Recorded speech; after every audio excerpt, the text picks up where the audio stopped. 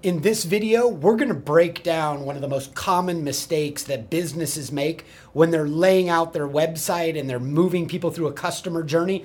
And that's why I'm joined right now by WireBuzz's senior strategist, Jordan Harrell. Jordan, let me ask you this question, man. Why should a project not be led by a graphic designer, and why should a project be led by a strategist?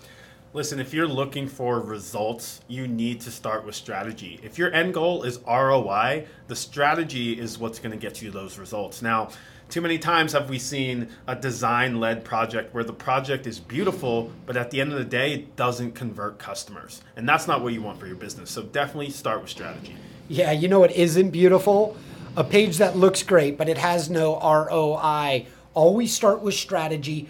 Bake that page out, like really map the whole thing out and understand how you're moving people to each of the stages, because you've got knowledge you need to transfer. Let us give you one example. Like, Jordan, what would be one common mistake that a strategist would never make, but a graphic designer makes every damn day? As a strategist, we know that video is one of the top converting assets you can have on your website, right? Well, too many times we've seen video buried on the website, or maybe it's been buried into this little play button because the design just didn't fit how the video looked, or the designer didn't like where the video was placed in the strategy.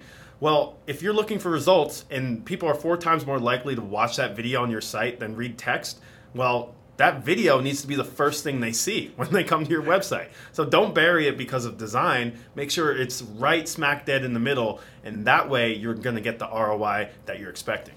And a graphic designer is also going to make the play button so small and elegant looking that people aren't going to realize, oh, there's an easy button, boom, click on it.